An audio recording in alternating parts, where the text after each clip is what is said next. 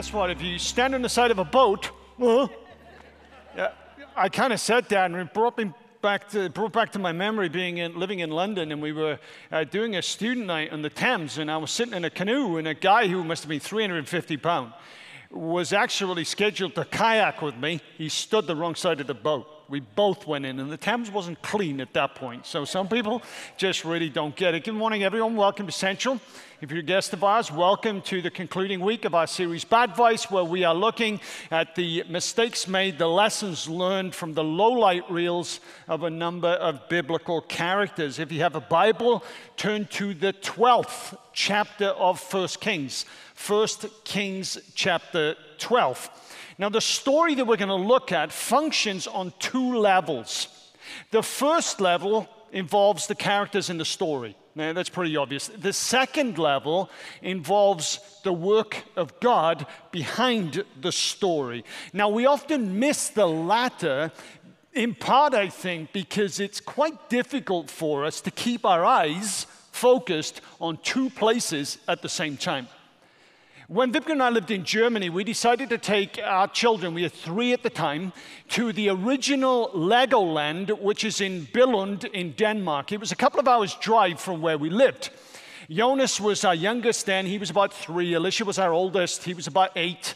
And Alec was about 5. And so we got to the park. It was gray, it was rainy, it was kind of misty and overcast, typical Northern Europe type of day. And the kids wanted to go on this big, massive playground. So we said, okay, but stick together. So all 3 of them kind of went up on the top of this playground. There were 3 slides. So they all sat down on the slides, and they kind of went down. Out came Alec first. Out came Alicia. But where was Jonas? So we kind of looked up the slide, wonder if he got stuck, and he just never came down. It turned out that slide came out the opposite end of the playground, which was in a different part of the park, and we actually lost him. It was the only time we actually lost a kid in an adventure park was actually Jonas at 3 years old in a slide. Just goes to show that sometimes, even for parents, it's really difficult keeping your eyes on 2 places at the same time. Now, this story functions on 2 levels. There's the human, there's the divine. And what I'm going to do is, in the first part, we're going to focus on the human level of the story. And notice how easy it is in tense seasons to make decisions that actually cause friction and disunity in a relationship. And then having done that, at the back end of the message, we're going to just look at the divine perspective on all of this. So if you have a Bible, look at verse 1 of 1 Kings chapter 12. This is what we read. Rehoboam went to Shechem, for all Israel had gone there to make him king. When Jeroboam, son of Nebat, heard this, he was still in Egypt, where he had fled from King Solomon. He returned from Egypt. So they sent for Jeroboam, and he and the whole assembly of Israel went to Rehoboam and said to him, your father put a heavy yoke on us, but now lighten the harsh labor and the heavy yoke he put on us, and we will serve you.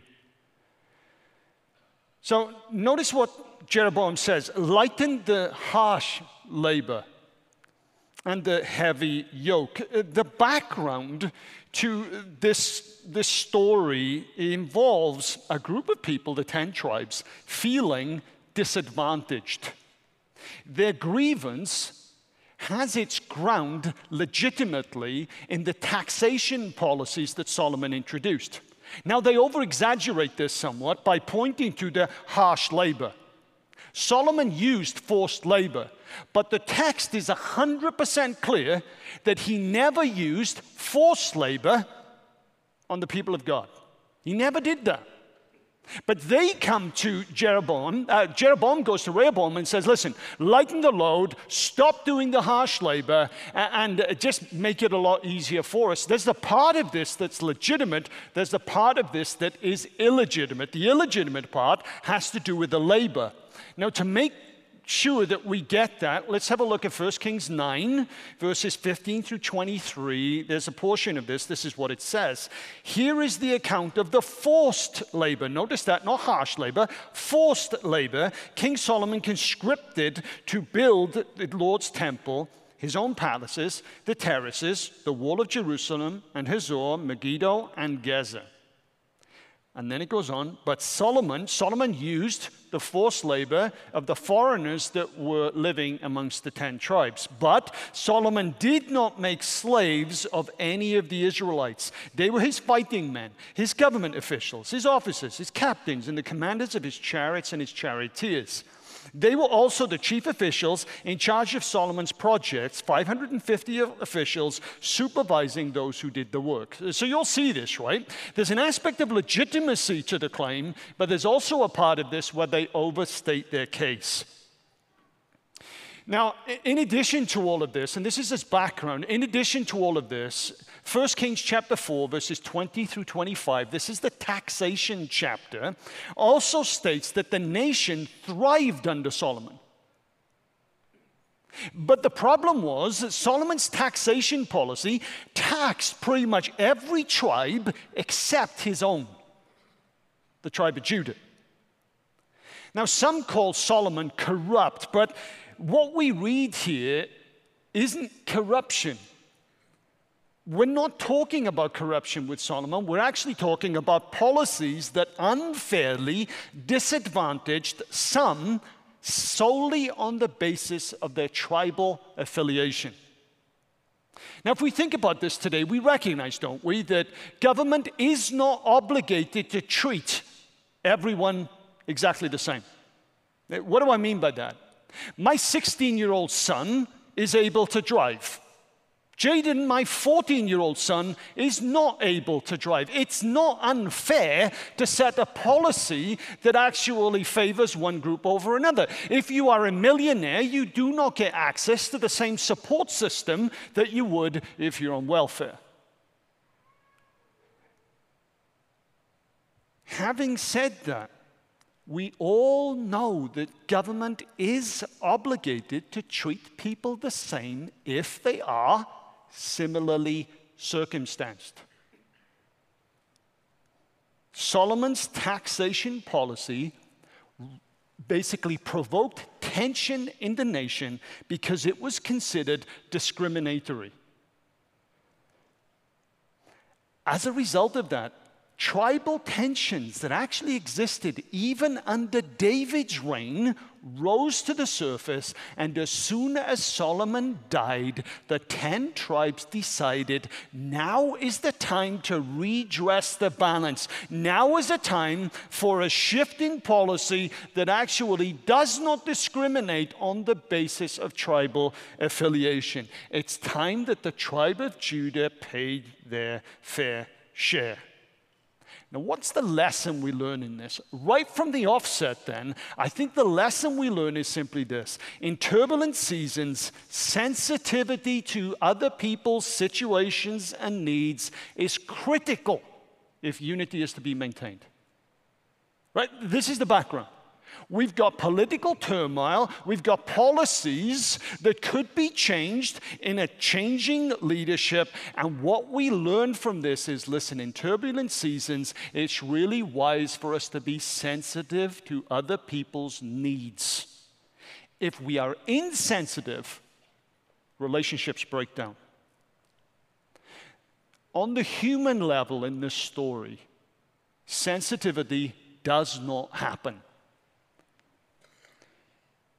They jockey for position, and both sides essentially follow some bad advice that results in the nation going separate ways. Let's have a look right from the outset at the bad advice that the 10 northern tribes follow. The bad advice is this: to get our way, let's blindside him. To get our way, let's blindside him. Rehoboam goes to Shechem, we read, to be made king. He thinks it's a done deal. He thinks he's Solomon's son. Everything in Solomon's reign was pretty cozy. The nation prospered. There are no big issues. I'm going to Shechem in order to be made king. They went to Shechem because that was the place where God appeared to Abraham. And so significant national decisions happened in significant places. It's the same over here. It's the same in a lot of countries around the world. But Rehoboam is basically caught unawares because he makes an assumption. The assumption that he makes is that there was an established, hereditary transition of power that exists at this point in time. He's going there thinking that because he's Solomon's son, he is going to be made king. But think about it. Has it ever happened like this up until this point? Now, to help us understand this point, that he makes an assumption about the process that sets him up to be blindsided, I'd really like a volunteer. Is there someone out there who likes studying the Old Testament? George, I was hoping you'd be here. Come join me on the stage. He's like, oh, what have I done? What have I done? This guy knows his Bible, folks. So we're going to have a simple, come up on the stage, George. You asked for it. So I'm going to simply ask you some questions, okay, genealogical questions, and pretty simple, I think so, okay. And all I would say is partway through, there's a cheat screen up there if you need one when we get there, okay?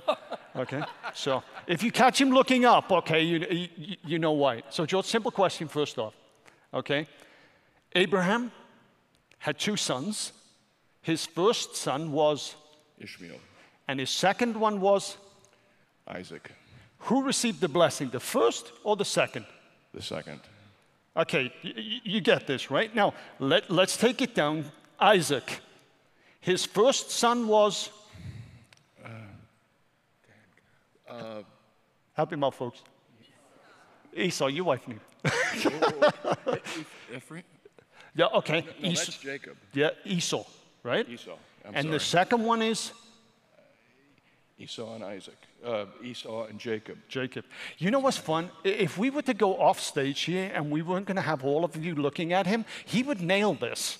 You put someone on the stage and under the lights, it's kind of freaky, right? So you basically, we've got Esau, okay, we got Jacob. Who received the blessing? We're talking about... See, there goes theology. So who... Let's go back in context here a sec. Could you repeat your question? I think sure. I was off in La La Land. So you're off in the, yeah, that's right, under lights. So Abraham, you have Ishmael, and Isaac. I'm establishing a pattern, right? Sure. So go with me. Who receives the blessing? Right. Right? Normally it's the basically first one. Isaac. Then you have Isaac has sons. And is it Esau or Jacob that ultimately the lineage follows through? Jacob. Jacob. Okay, now this is where it gets a little bit easier. Now we're getting into the monarchical period, okay? Jacob basically, and you can, if we get in trouble here, Jacob has a couple of sons, okay? The oldest son, quite a lot of them, the oldest son's name was?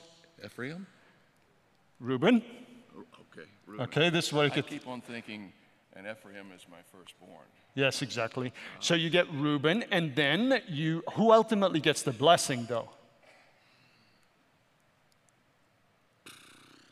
Help him out, folks. Joseph. Right? Joseph, right?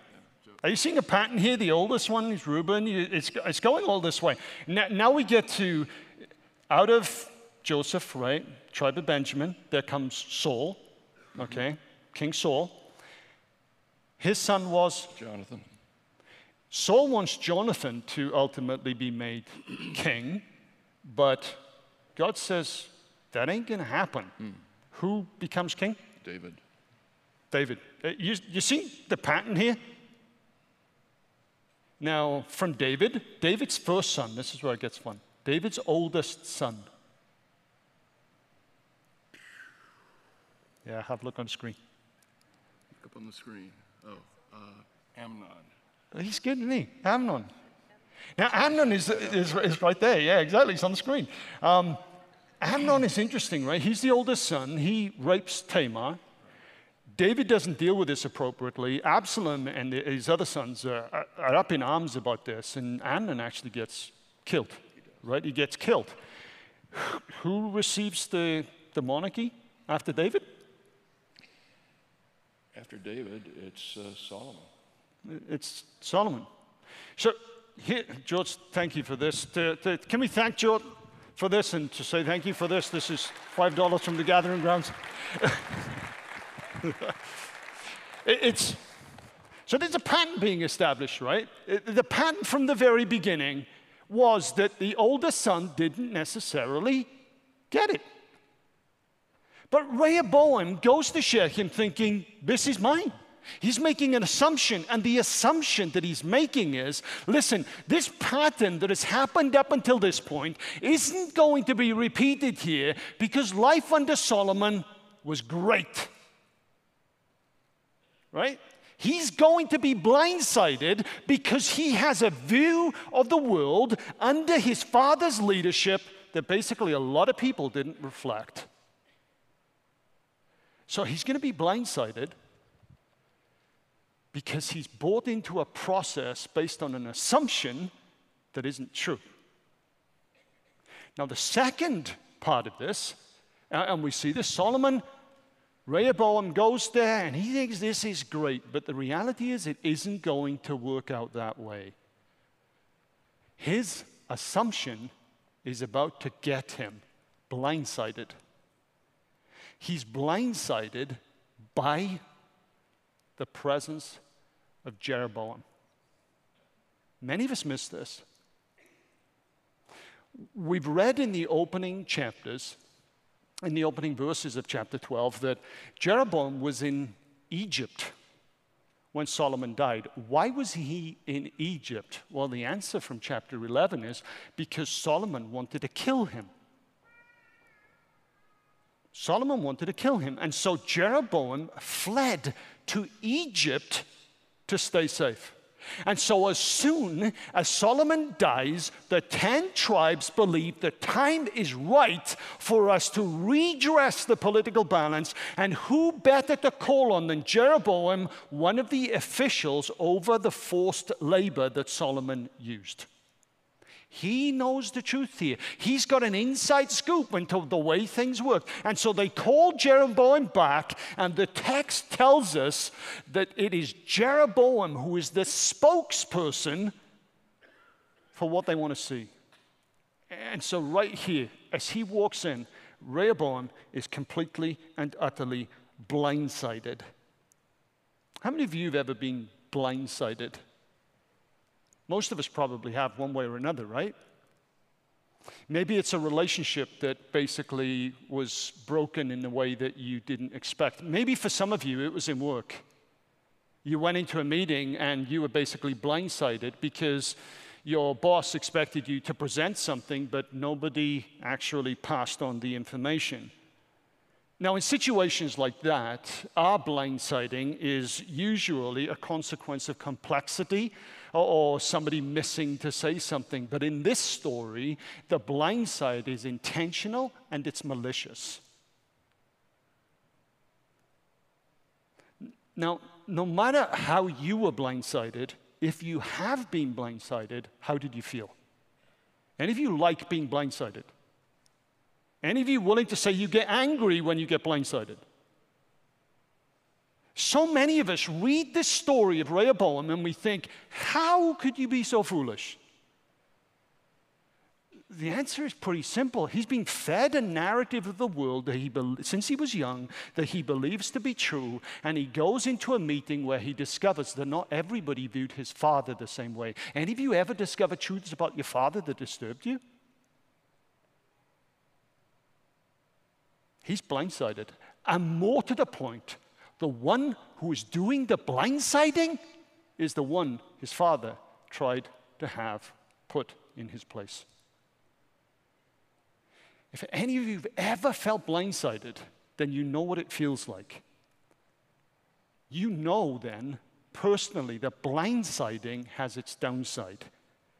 What does it do? Being blindsided brings such emotional devastation that unless you deal with that pain, it's unlikely that the relationship will ever get to the point where it once was. More than that, if you blindside someone, your actions are usually judged negatively by an awful lot of people.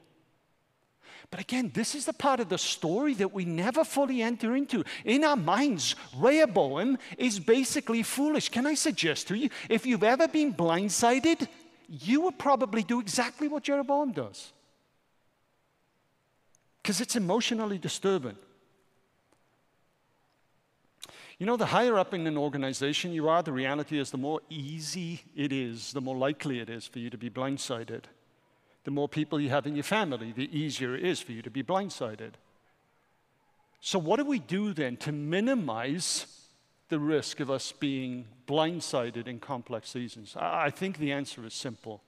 What we need to do is we need to note our blind spots before it blindsides us. Note your blind spot before it blindsides you. Let me give you an example of this. John came to me distraught. His wife, Joan, had told him, quite unexpectedly, that she wanted a divorce. When I talked to John, he had no idea that things were that bad. I asked John if it was possible for me to call Joan and just get her perspective on this. He said, yes, please, Pastor, please. I want to save my marriage. So I called Joan. Joan, I said, John has come to see me, and he told me that you want to end the marriage.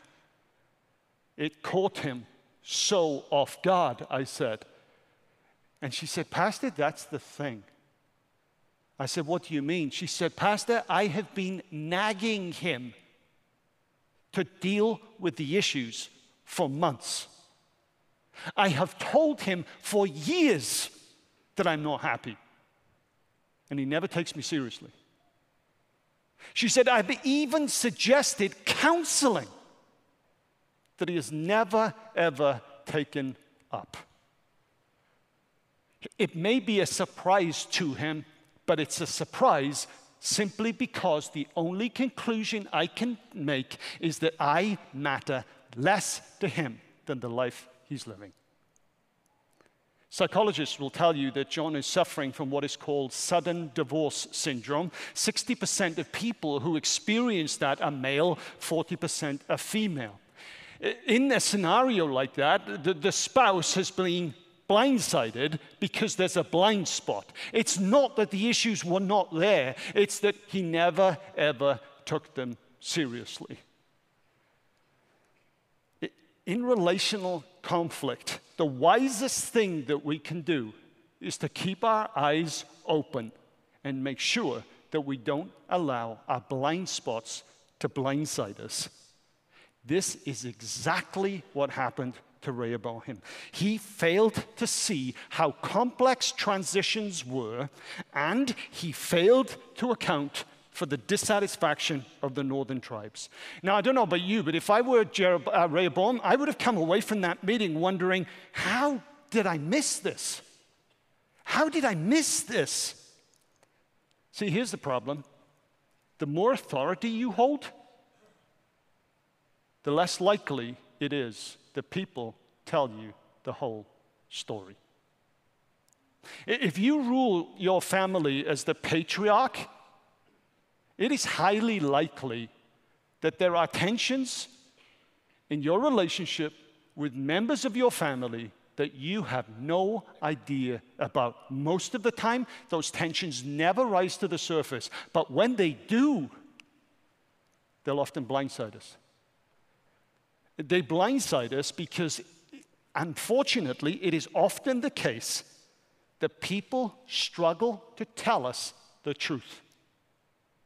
Sometimes it's because they don't want to hurt us. Sometimes it's because they don't want to come over as mean. Sometimes it's because they feel responsible for how that truth will make you feel. Sometimes they're simply afraid to tell you because they don't know how you react. But whatever it is, sometimes it is tough to be aware of our blind spots. But if we want our relationships to deepen, we need to keep our eyes open to our blind spots, because if we don't, it is possible that one day our blind spots will blindside us. Friends, it's never wise to win an argument through a blindside. But the best way to deal with this is to make sure that we keep our relationships as healthy as we possibly can. And the key part of that is being willing to have honest conversations about where we fail. The way to do that is when our spouse tells us, I've got a real issue here. I'm not happy. I need to work this through. The best thing we can do to keep the relationship strong is not to ignore them, but to deal with them. So in this story, what we have is Rehoboam being blindsided because there's a blind spot that he wasn't aware of. Now let's move to the next part of this. Rehoboam is blindsided. He didn't expect this.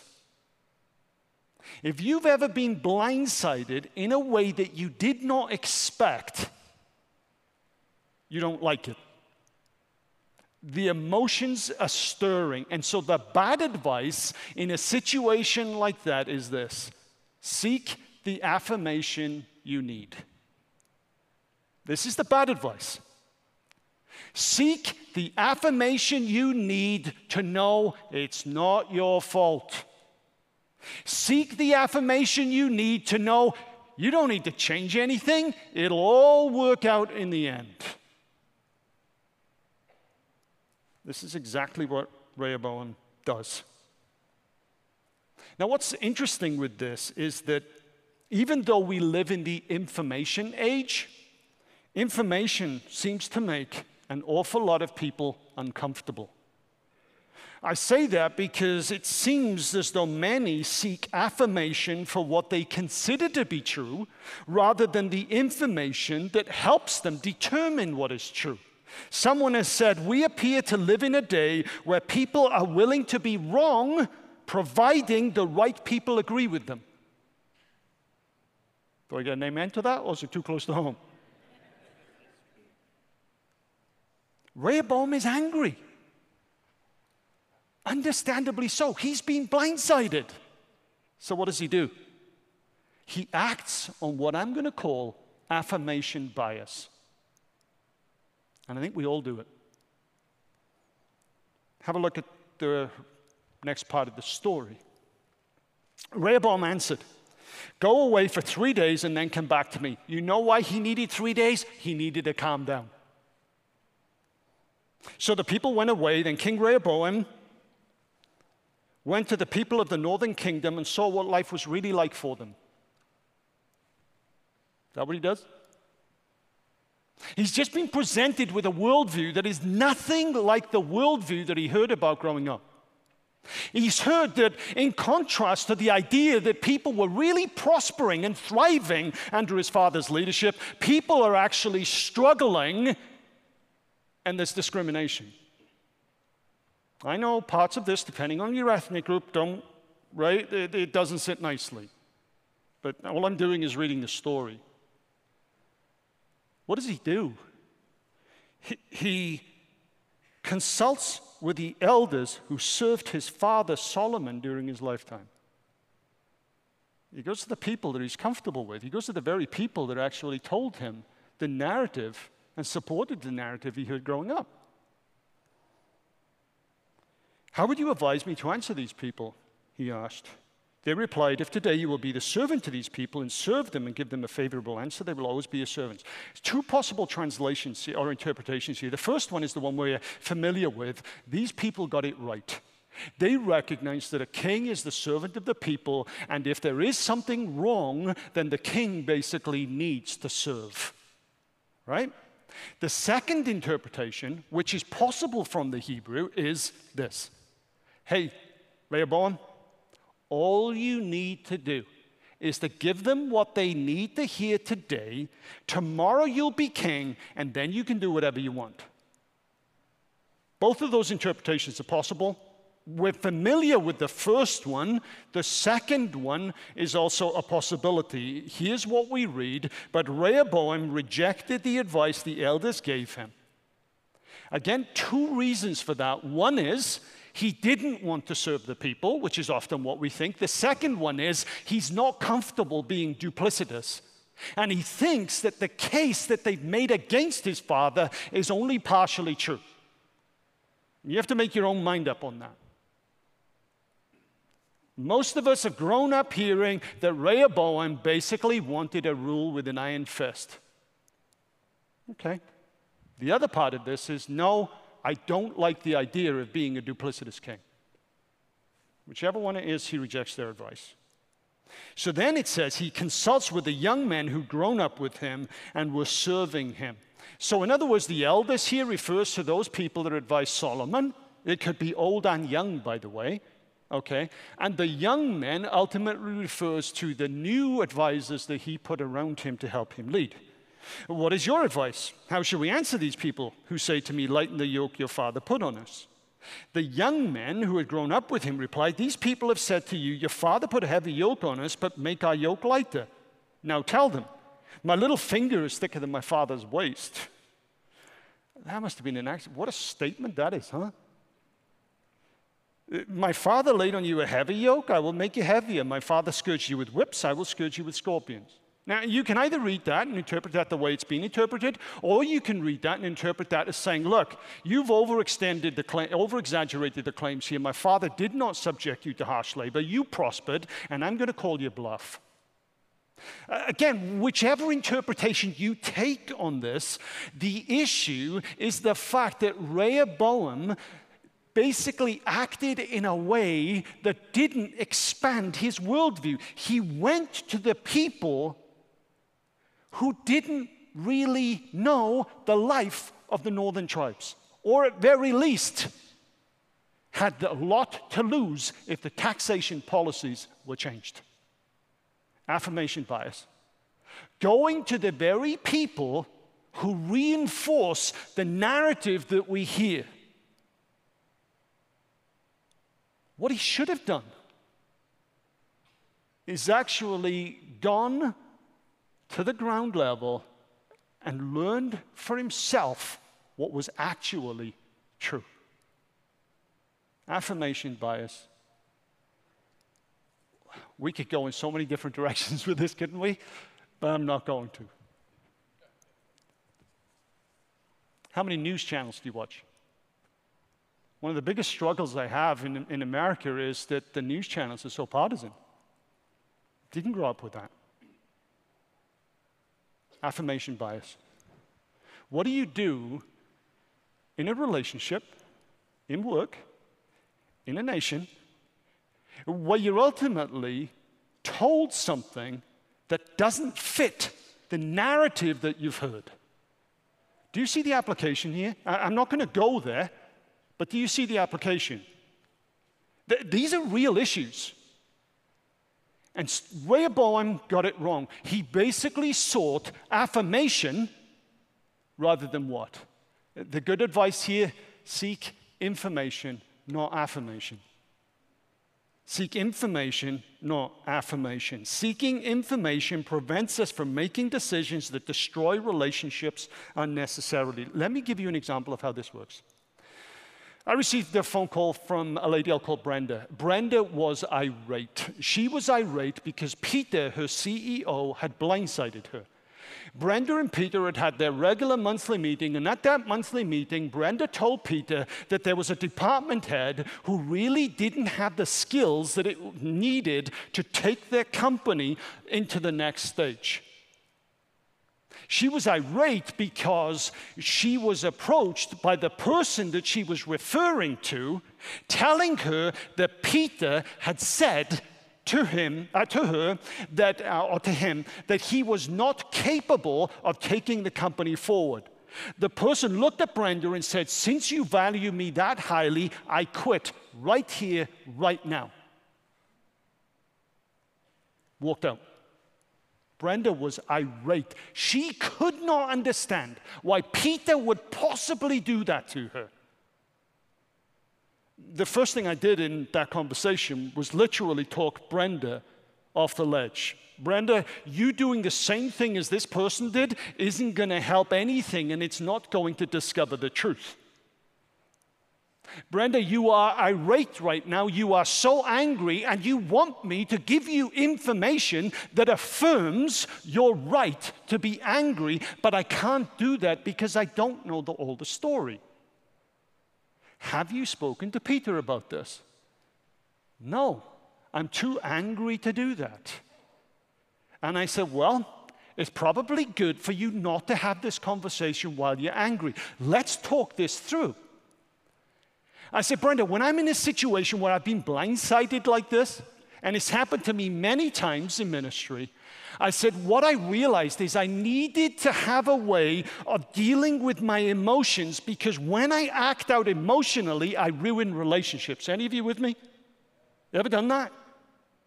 The harmony in a relationship goes because we've been so hurt that we respond badly. And she said, so how did you deal with that? I said, so ask God to give me a phrase. And I've got a lot of these phrases. And one of those phrases is this. When I'm hurt by someone, this is what I do. I remember that I expect a godly person to do a godly thing and a righteous person to do a righteous thing. If they don't, I'll deal with it. I said, Brenda, what would it look like if Peter actually did a godly thing right now because he's a godly person?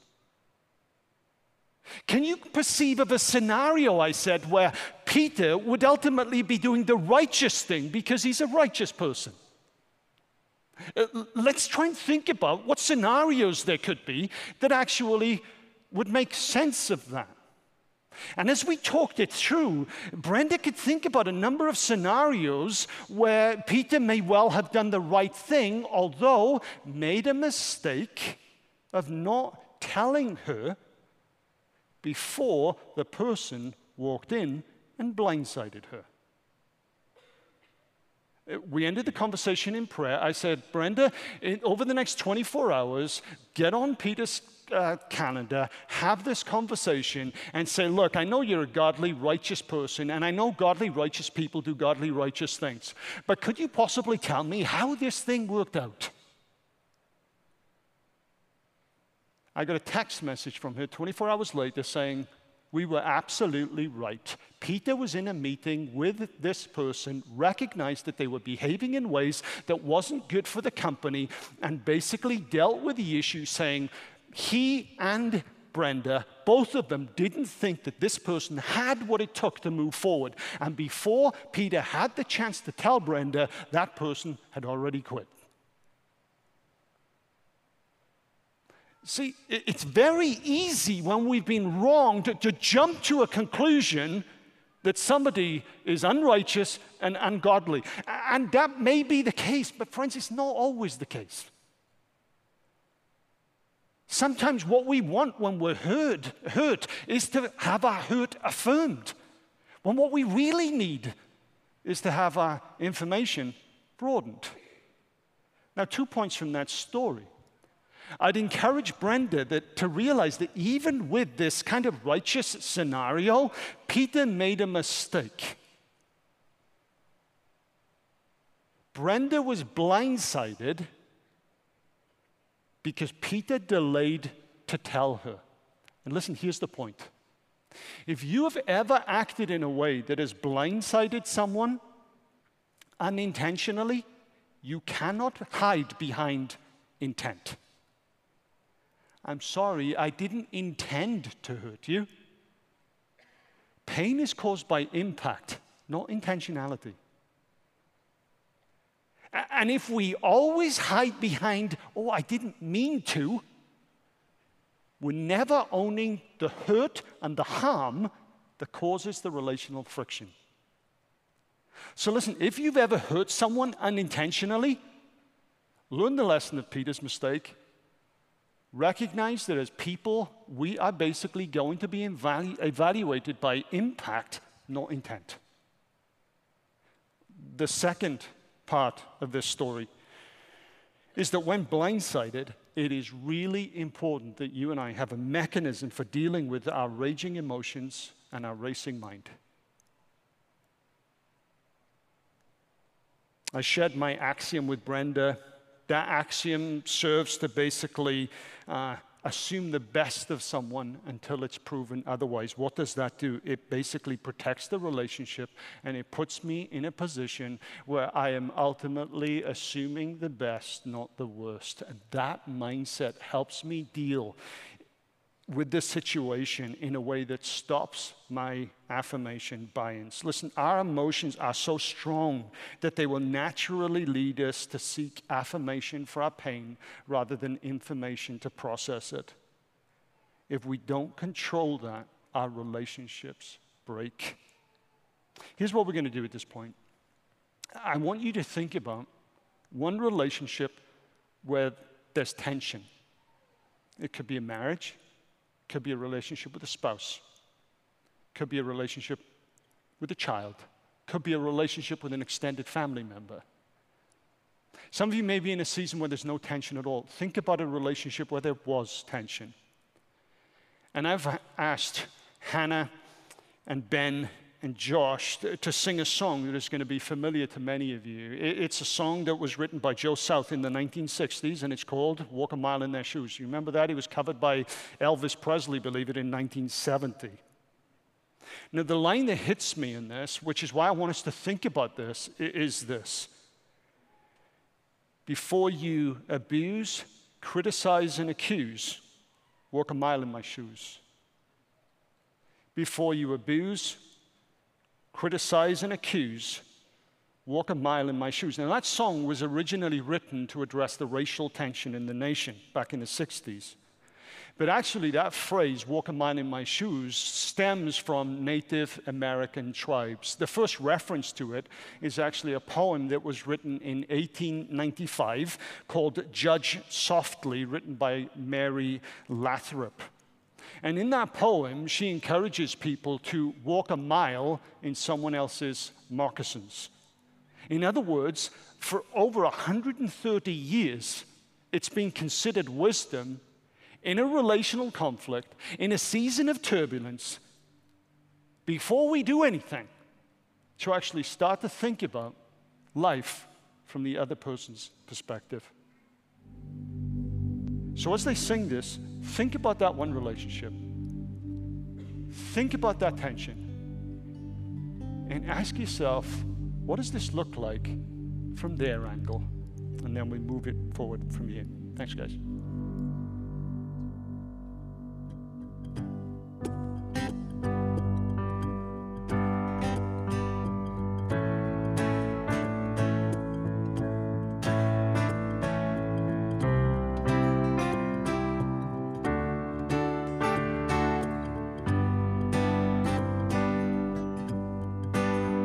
If I could be you and you could be me for just 1 hour, oh yeah. And if we could find a way to get inside each other's minds,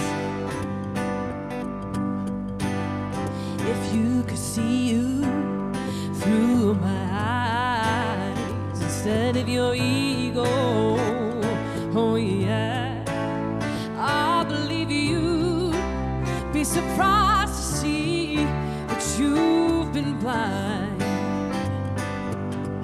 So walk a mile in my shoes,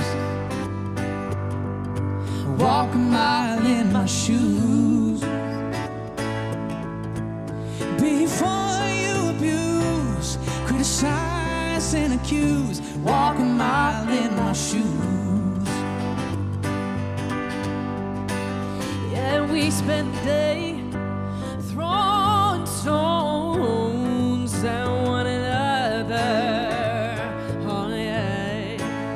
'Cause I don't think I wear my hair the same way that you do. Well, I may be common people, but I'm your brother. And when you strike out and you try to hurt me, you're only hurting you. So walk a mile in my shoes, walk a mile in my shoes.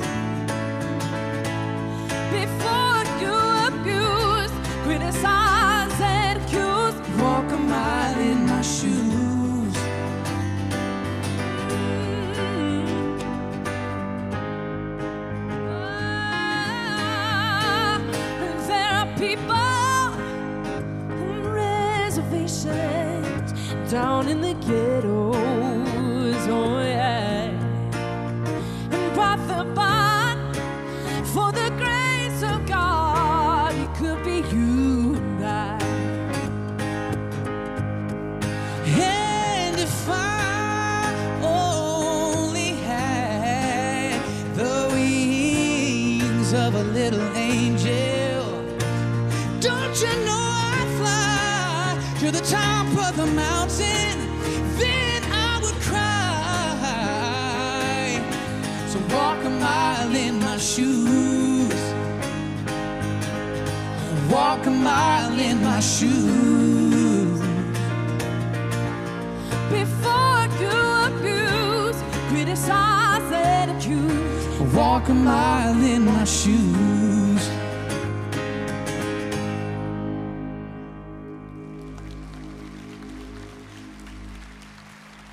Hey, thanks, guys. I want to wrap this up by putting the kind of God perspective on this. I've said that Rehoboam was blindsided because he had a blind spot he never dealt with. And the reality is, even if he'd have worked on that blind spot, the tough part of this is I'm not sure it would have made any difference at all. And the reality is a challenging lesson for many of us. And this is bad advice number 3. In certain relationships where there's tension, the worst thing that we can do is to protect unity at all costs. I realize that that's not necessarily a popular thing to say, but I say it for a reason. You see, when we look at this story, we see that God was preparing the nation to basically go their separate ways. Why do we say that? Well, this is 1 Kings 11, 9 through 13. This is the word of the Lord that came to Solomon and basically said, Solomon, you know what? You've ruled so badly in the latter part of your life that when this kingdom actually comes to your son, Rehoboam, it's actually going to be stripped and divided down the middle as a judgment on your sin. You go on to, this is Jeroboam. Before Solomon had the chance to kill Jeroboam, a prophet of the Lord came to Jeroboam and told him that God had actually called him to lead the 10 tribes. This is before the story that we looked at in chapter 12. Jeroboam, this kind of corrupt king, actually, where does he seeks exile in where? Egypt. Where does Jesus go? Do you see the analogies here? And then thirdly here, what we see is after all of this is done, Rehoboam is angry. He amasses 180,000 troops, and he's going to bring these northern tribes back into line. And a prophet of the Lord goes to Rehoboam and says, listen, don't do it, because God has made the division decision. That's a hard reality to grasp, isn't it? That sometimes no matter how much we work for unity, to protect unity, sometimes things are just going to go their separate ways. Why would God allow that? I think God allows this because there were lessons he wanted his people to learn for the coming of Jesus. Think about it. One of the hardest passages that Jesus ever taught was this one, Luke chapter 12. Do you think I came to bring peace on earth? No. I tell you, division. See, God in Jesus was making the division decision. From now on, there will be 5 in one family divided against each other, 3 against 2 and 2 against 3. They will be divided, father against son, son against father, mother against daughter, and daughter against mother, mother-in-law against daughter-in-law, and daughter-in-law against mother-in-law. See, what Jesus is saying is sometimes for truth and holiness to be upheld, division decisions have to be made. Let me give you an example of this. If I were ever to stand up here and to preach doctrine that is opposed to the scriptures, you by right should divide yourself from me. Right? God sometimes says truth, holiness needs to be upheld. And in order to do that, division needs to take place. Now, we don't want it to get to that point. But God says, listen, the ministry of Jesus sometimes makes that necessary. Now, I realize there are people in here who may have experienced that kind of division. It's painful. And this is where I love the second analogy here. What does Jesus say? Matthew 11, 28 through 30. It kind of goes directly back to the story of Rehoboam. Jesus says, listen to me. Come to me, all you who are weary and burdened, and I will give you rest.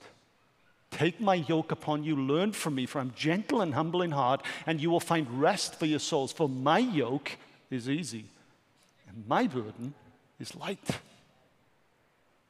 See, God allows that decision for his people to walk in holiness and righteousness, but also for his people to receive the comfort they need when their burden has been heavy.